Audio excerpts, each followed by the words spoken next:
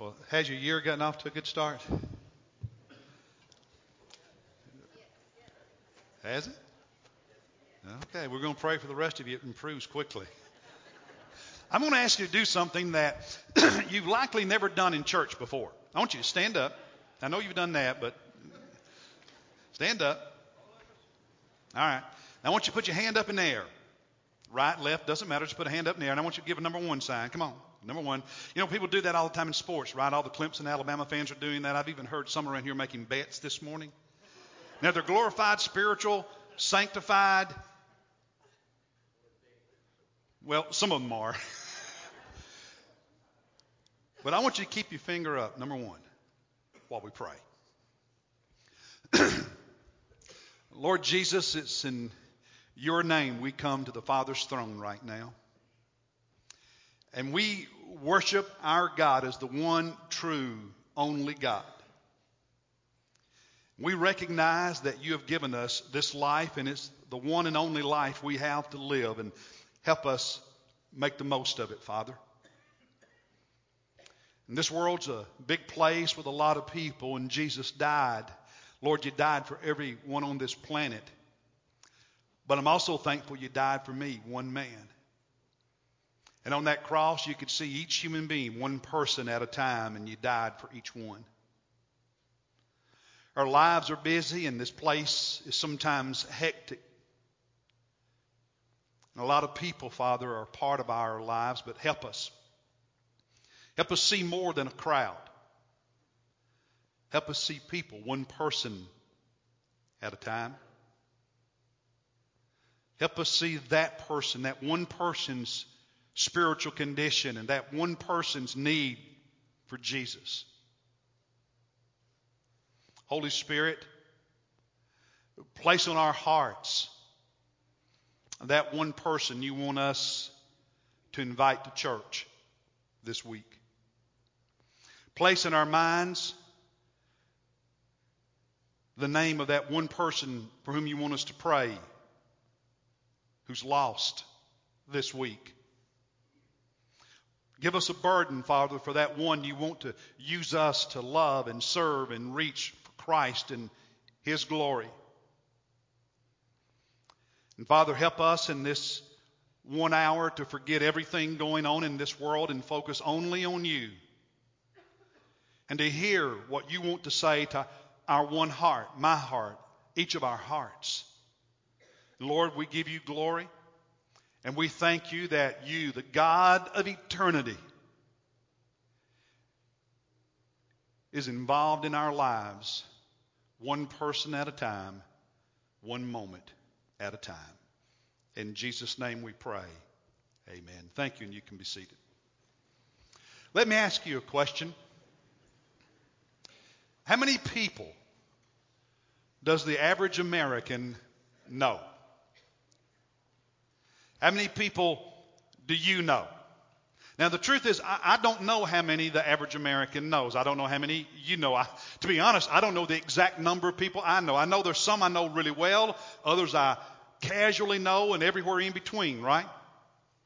People I used to know that I've lost contact with, and people I don't know today that a year from now will know. There's a lot of people in our lives, but researchers at Columbia University tell us the average American knows 600 people. I won't bore you with how they calculated that, but that's the number they came up with. The average American, 600 people. Some more, some less. That's the average. How many of you are on Facebook? Be honest. Come on, stick it up. The average Facebook user in America has 245 friends. That's the average. So there's a lot of people we are connected with. And I want to ask you the question again. How many people do you know? How many people are you connected with? Do you have some level, some degree of relationship with, so that if you spoke to them, it wouldn't be a shock, okay? Maybe you know them really well, maybe you only know them casually, but you know them well enough to say hi to them. How many people are part of your world? But let me ask you a more important question. Of all those people you know to varying degrees, how many of them do you know for a fact know Jesus?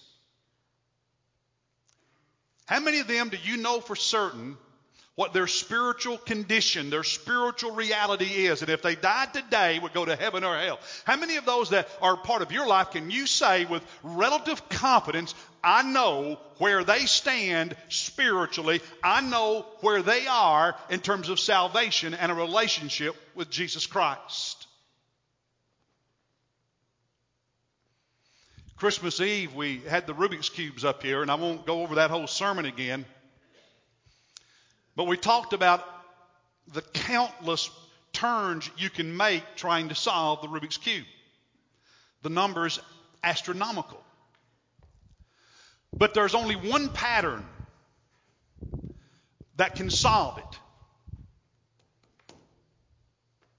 And of all those others, beyond billions of ways you can turn a Rubik's Cube, there's only one basic pattern, one system, one algorithm you can follow to solve it.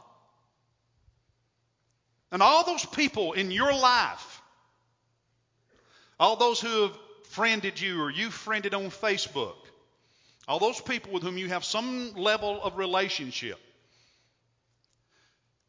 many of them are lost.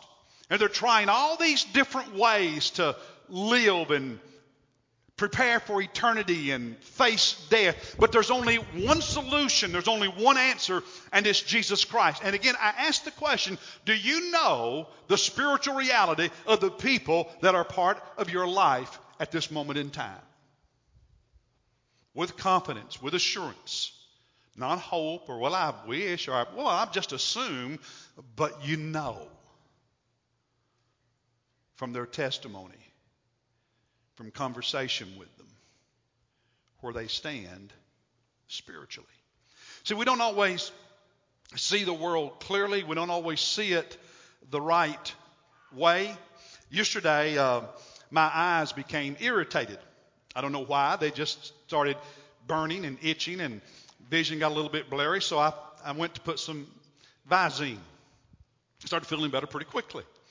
And as I was putting the Visine drops in, I wanted to read on the box how many times a day I could put drops in.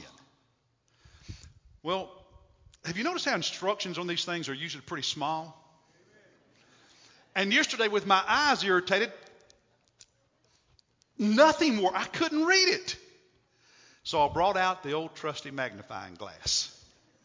Any of you have one of these or another type? Yeah. I have them everywhere nowadays. And I put it on there and thought, whoa, wow, I could see, I could read it. And what I want to do this morning is I want to do the same thing for you spiritually. I want to use Scripture to help you see maybe more clearly than you might see right now what God says about that one person, those one persons in your life, and how He wants you to see them and what He wants you to do to make a difference in their lives. Allow God's Word to help us see more clearly the strategy that He wants you to use and me to use in this world so that people can know the one way. Remember, Jesus said, I am the way, the truth, the life, and no one comes to the Father, what? Except through me. So I invite you to take your Bible and open with me, please, to the Gospel of Luke, chapter 8. The Gospel of Luke, chapter 8. There's a story that many of you are familiar with here, but there's a part of it maybe you haven't focused on before that I want us to focus on this morning. Jesus and His disciples get into a boat and they sail across the Sea of Galilee, if you will, from Galilee, which is on the western shore of the sea. They cross over to the eastern shore, to the other side. And we pick it up in verse 26. The Bible says, then they sailed to the country of the Gerasenes, which is opposite Galilee. So they've gone over to the eastern side of the lake. And when Jesus, came out of the boat onto the land, he was met by a man from the city who was possessed with demons and who had not put on any clothing for a long time. So get the picture. Here's this demon-possessed man who's running around without any clothing. He was not living in a house. but in the tomb. So he lived outside. He ran around through what we would think of as the cemetery. And seeing Jesus, this demon-possessed man, cried out and fell before him and said in a loud voice, What business do we, notice the we, it's the multiple demons inside him. What business do we have with each other, Jesus, Son of the Most High God? I beg you, do not torment me. For he had commanded the unclean spirit, Jesus had, to come out of the man, for it had seized him many times. In the past, these demons had seized this man many times, and he was bound with chains and shackles and kept under guard, yet he'd break his bonds. He could snap those chains. He had demonic strength at times. And he would be driven by the demon into the desert. And so I'm sure everybody looking at this guy said, he's crazy. He's lost his mind. He's nuts. And Jesus asked him, what is your name? He's speaking to the demon. What is your name? And he said, Legion, for many demons. Legion, many demons had entered into him. And the demons in verse 31, were imploring Jesus not to command them to go into the abyss. Now there was a herd of many swine feeding there on the mountain, and the demons implored him to permit them to enter the swine, and he gave them permission. And so the demons came out of the man and entered the swine, and the herd rushed down the steep bank into the lake and was drowned. And we can identify by that sentence the basic area where this happened, because there's one place on the coastline on that side of the sea that is steep and rocky. And so they run into the Sea of Galilee and they die. Verse 34.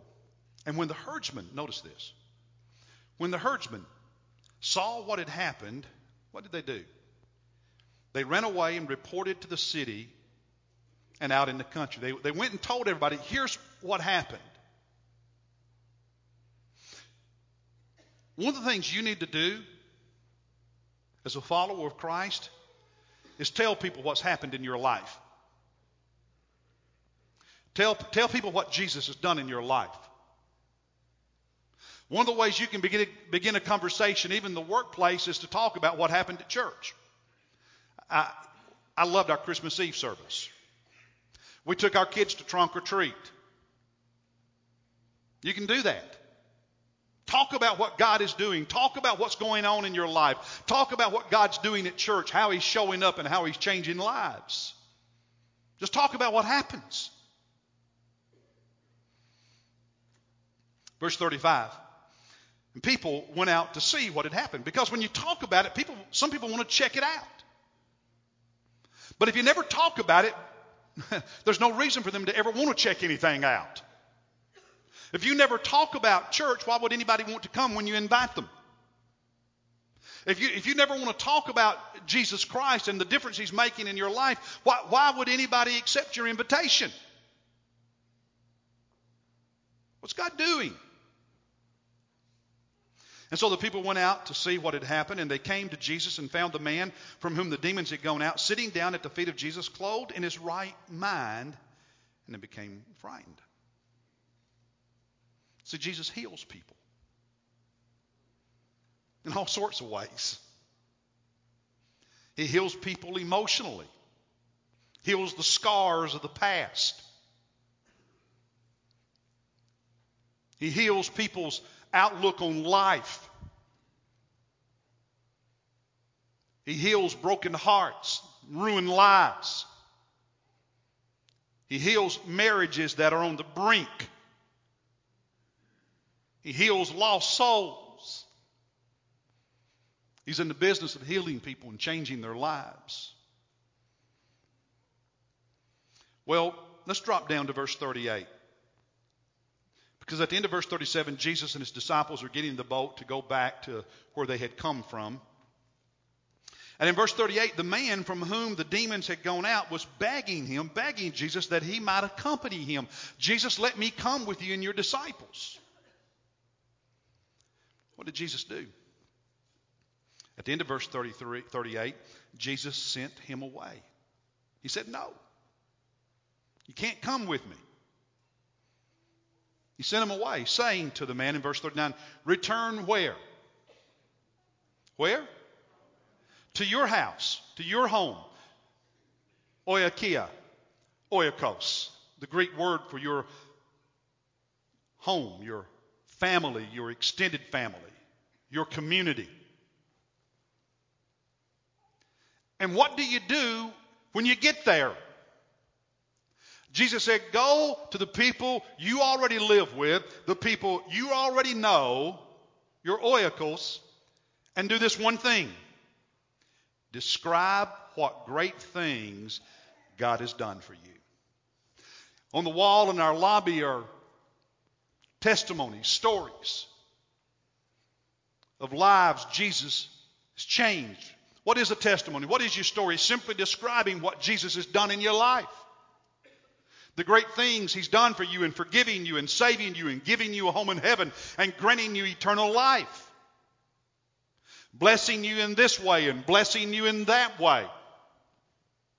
Jesus said, go and describe what I've done for you.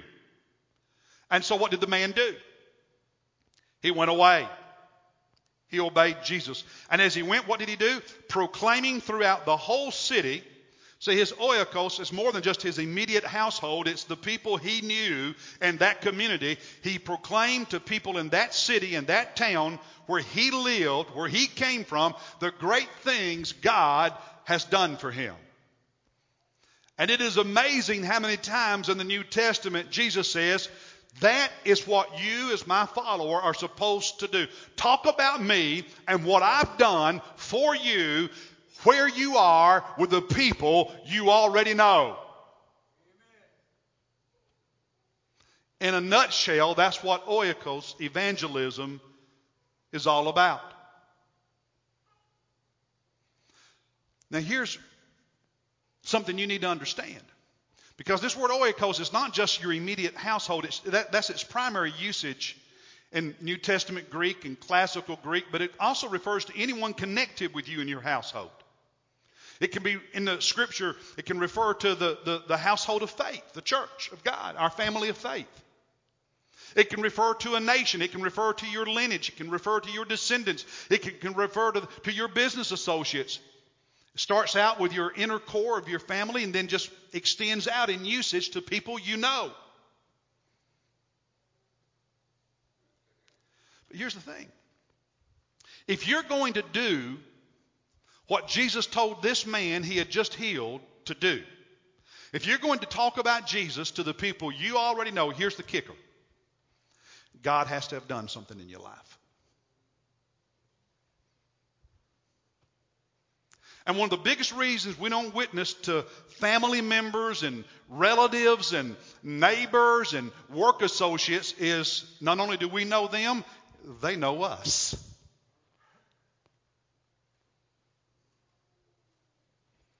And some of us aren't being faithful to Jesus. And they know it. They know it if you got drunk with them. They know it if you talk like a lost sailor at work. They know it if you steal or if you're lazy or if you cheat or if you lie. They know it. You don't have to be perfect. Nobody expects you to be perfect. But they know if you're the real deal or not. And one of the reasons some of us don't talk about Jesus and don't talk about church much to those that we know is because we are not allowing Jesus to do in our lives what he did in this man's life. We're not allowing him to heal us, fix us, change us, grow us. And so the only response is silence.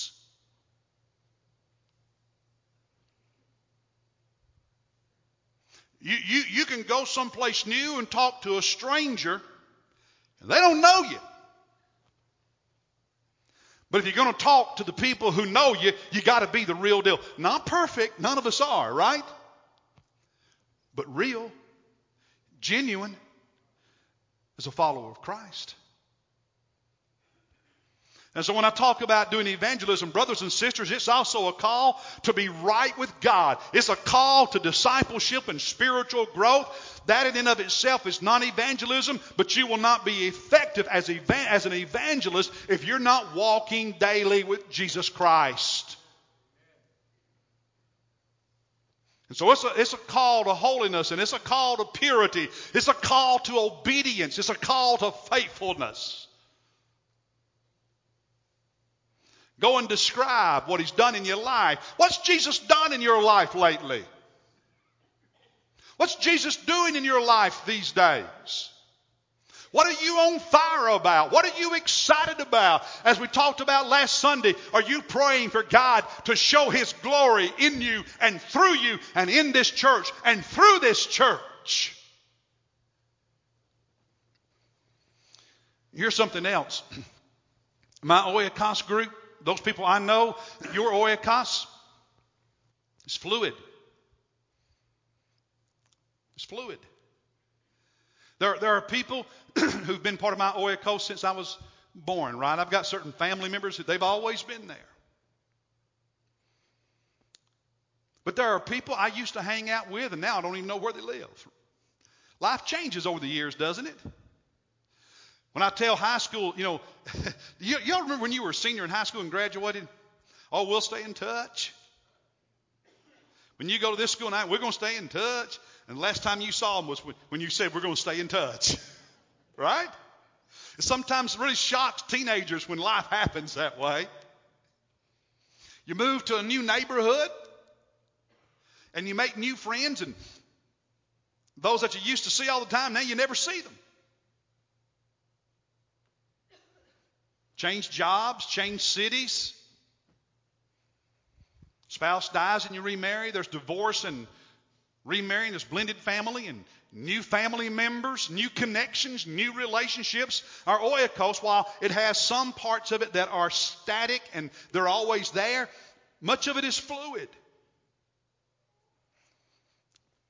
When Stephen was in high school and played ball at Rock Hill High, there was a lot of people I met and built relationships with just because we were there all the time at basketball and baseball and stuff.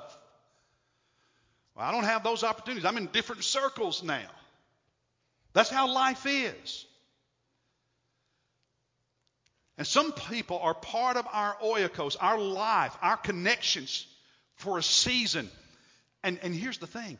We have to do something with that season, because when that season's over, it's over. Most of us have lived long enough to understand we can't go back and redo it, right? Monisa and Jacqueline and the rest of Jacqueline's family this morning went to church in Germany. The Contemporary Church. What's that? Frontline Community Church. That's a cool name. You know how they ended up there? Now, they've been in Germany about 6 weeks. You know how they ended up in that church? It's not on base. It's in town. A family connected with them. And Jack and them are going to be leaving in a few days, going back to Italy to make preparations for coming to the States. But in that brief season, this one family said, we're going to seize the moment, connected with them, and invited them. What are you doing with the people that God's put in your life for this particular season? Not just the ones who've been there for years or decades, but for this season, this moment in time, this window into your existence on planet Earth, this one life that has different seasons to it. We often focus on people we don't already know and people all around the world, missions, and we should. That God told us to. That's important. And by the way, I want to give praise to God and thank you. Our world mission offering goal of $100,000, we've met that goal. Give God a hand for that. We've met it. That's important. But it's also important we not miss opportunities that are right in front of us, like this man. Go back to your household. Go back to your community. Go back to your town and tell the people there what I've done for you.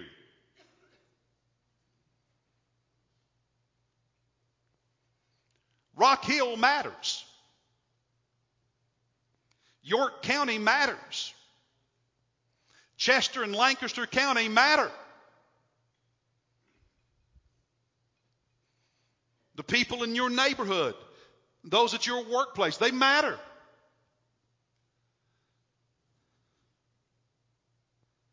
Who is part of your oikos? Anthropologists tell us we all function as part of 3 units in society. And these 3 units of society are universal. You'll find them in every culture. This is a way to help you think about who's a part of your oikos. You have your common kinship, your family, your relatives. Anthropologists talk about our common community, the place where we live, the place we go. And then they talk about our common interests, those things that bind us together because we're all into this team or we're all into that activity or we're all part of this club. Who are the people you know to varying levels in each of those units of society? And as I said, they're not static, but who do you know right now? Be faithful in the moment. Be faithful in this day. I want you to turn to Mark chapter 2, please, in your Bible. Mark chapter 2. Just 3 brief verses or 2 verses here. Mark chapter 2. Jesus is walking one day. He hasn't called all of his disciples yet. He's getting ready to call one. And in verse 14 of Mark chapter 2, the Bible says, as Jesus passed by, he saw Levi, the son of Alphaeus, sitting in the tax booth. He was a tax collector. Not a very popular guy among the Jewish people. And Jesus said to Levi, follow me. And he got up and followed him. You know, I learned a long time ago, I'm not a prophet. I'm a preacher, but I'm not a prophet. I don't know who's going to get saved and who's not going to get saved. I never know when I invite someone to church if they're going to say yes or no. I never know when I share the gospel if they're going to commit their lives to Jesus or not. God knows I don't. And sometimes God has surprised me. And he'll surprise you if you're faithful. Verse 15. It happened that Jesus was reclining at the table in his house. Jesus went to Levi's home, to his house, had dinner with him. And many tax collectors and sinners were dining with Jesus and his disciples, for there were many of them. Who did Levi invite to his house? People he knew. Work associates, business contacts, finance people, people he had a connection with, people he knew, people who were part of his world. And when it came to his house, it's the word from the family of oikos. It's another example of Jesus using this basic principle of gathering with, speaking with, loving on, talking to, serving, being with the people who are part of your world. That's what your oikos is. And that's what Jesus is doing. That's what Levi did. He just simply reached out to the people he already knew. Who do you know? Who's part of your oikos? And what is their spiritual reality? Do you even care? Do you have any burden for the people who are part of your world? Are you willing to pray and say, God, show me, burden me, direct me?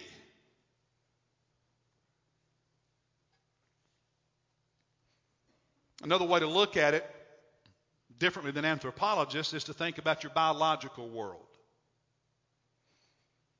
Your family may want to jot some of these down so you can think about who's your oikos and then figure out who's lost and who's saved in it.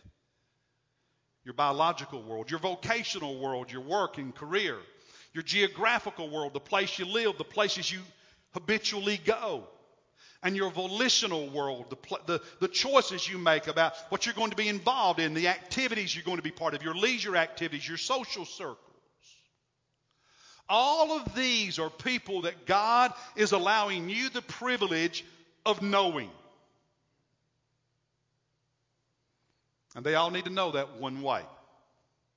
Because all these multiple ways people try don't work. They need to know that one way. And God has them in your world because you know Him the way, the one way. You know Him, and you can help them understand that He's the way. You may just be the one God has placed there for that purpose at this season in life. Out of all the people you know, all the people who are a part of your oikos, which ones are lost and which ones is God putting, which one even is God burdening your heart for? Will you allow God to give you a burden for one person you already know?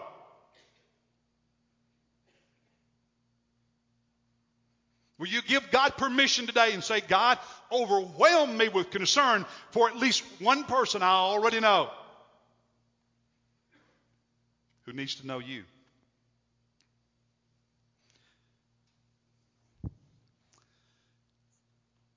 And if I was a betting man, I'm not, but if I was, I would bet that for most of us in this room, at least one person in our oikos who is lost, whether we know it or not, one person is a relative. For me, it would be my brother. And I know we sometimes say family's the hardest people to witness to. You ever heard that? You ever said that? Do you know what's really hard? Hassan John. Hassan John is a 52-year-old Christian pastor in Nigeria who lives every day with a bounty on his head, placed there by Boko Haram, that militant Muslim group that in 2014 kidnapped 276 schoolgirls, most of them Christian. This militant Muslim group that in recent years has killed 17,000 people in Nigeria and displaced about 1.5 million from their homes. Hassan has received threatening phone calls. He's been shot at on the streets. When he goes to his church, he never knows if this will be his last day. But he works with Muslim orphans. And he eats meals with Muslims, which is really unusual because in that country, you don't eat with your enemy because they might poison you. He chooses to not allow fear to be king in his life. Do you know what he's doing? Can I break it down for you in really simple terms? Do you know what Hassan John, do you know what he's doing? He's doing evangelism in his oikos because that happens to be the world where he lives. That's the place where he lives. That's the people among whom he lives. He's just doing what comes naturally to followers of Jesus, talking about what Jesus is doing in the place with the people where he lives. Now, I don't know if you've got a relative who'll put a bounty on your head, do you?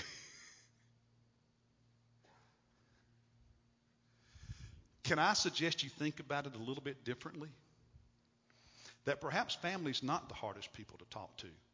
Because I'm convinced that most of us, if we won't talk to people we already know, we won't even talk to strangers. Right? And so the truth is, most of us never talk to anybody about Jesus. Let that percolate a minute. There's a few family members that maybe it gets a little bit emotional sometimes. But guess what? With some of those family members, anything you talk to them about gets emotional. But here's the thing about family. We can talk. But for some reason, we who are Christians sometimes choose to be silent around the people we know, even though Jesus said those are the first ones we're supposed to go to. When he gave the Great Commission in the book of Acts, you will be my witnesses where? Jerusalem, Judea, Samaria, the ends of the earth. Where does it begin? Jerusalem, your place of living.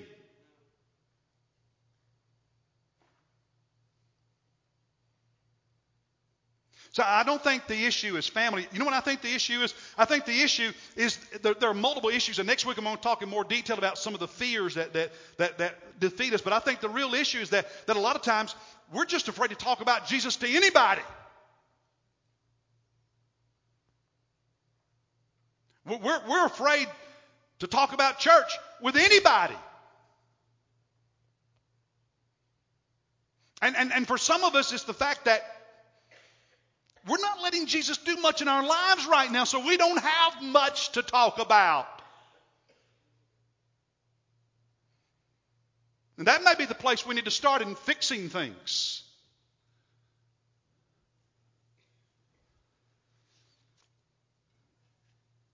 So, will you allow God to work in your life this week? To begin revealing to you, helping you see who your oikos is, to begin burdening you for that one person.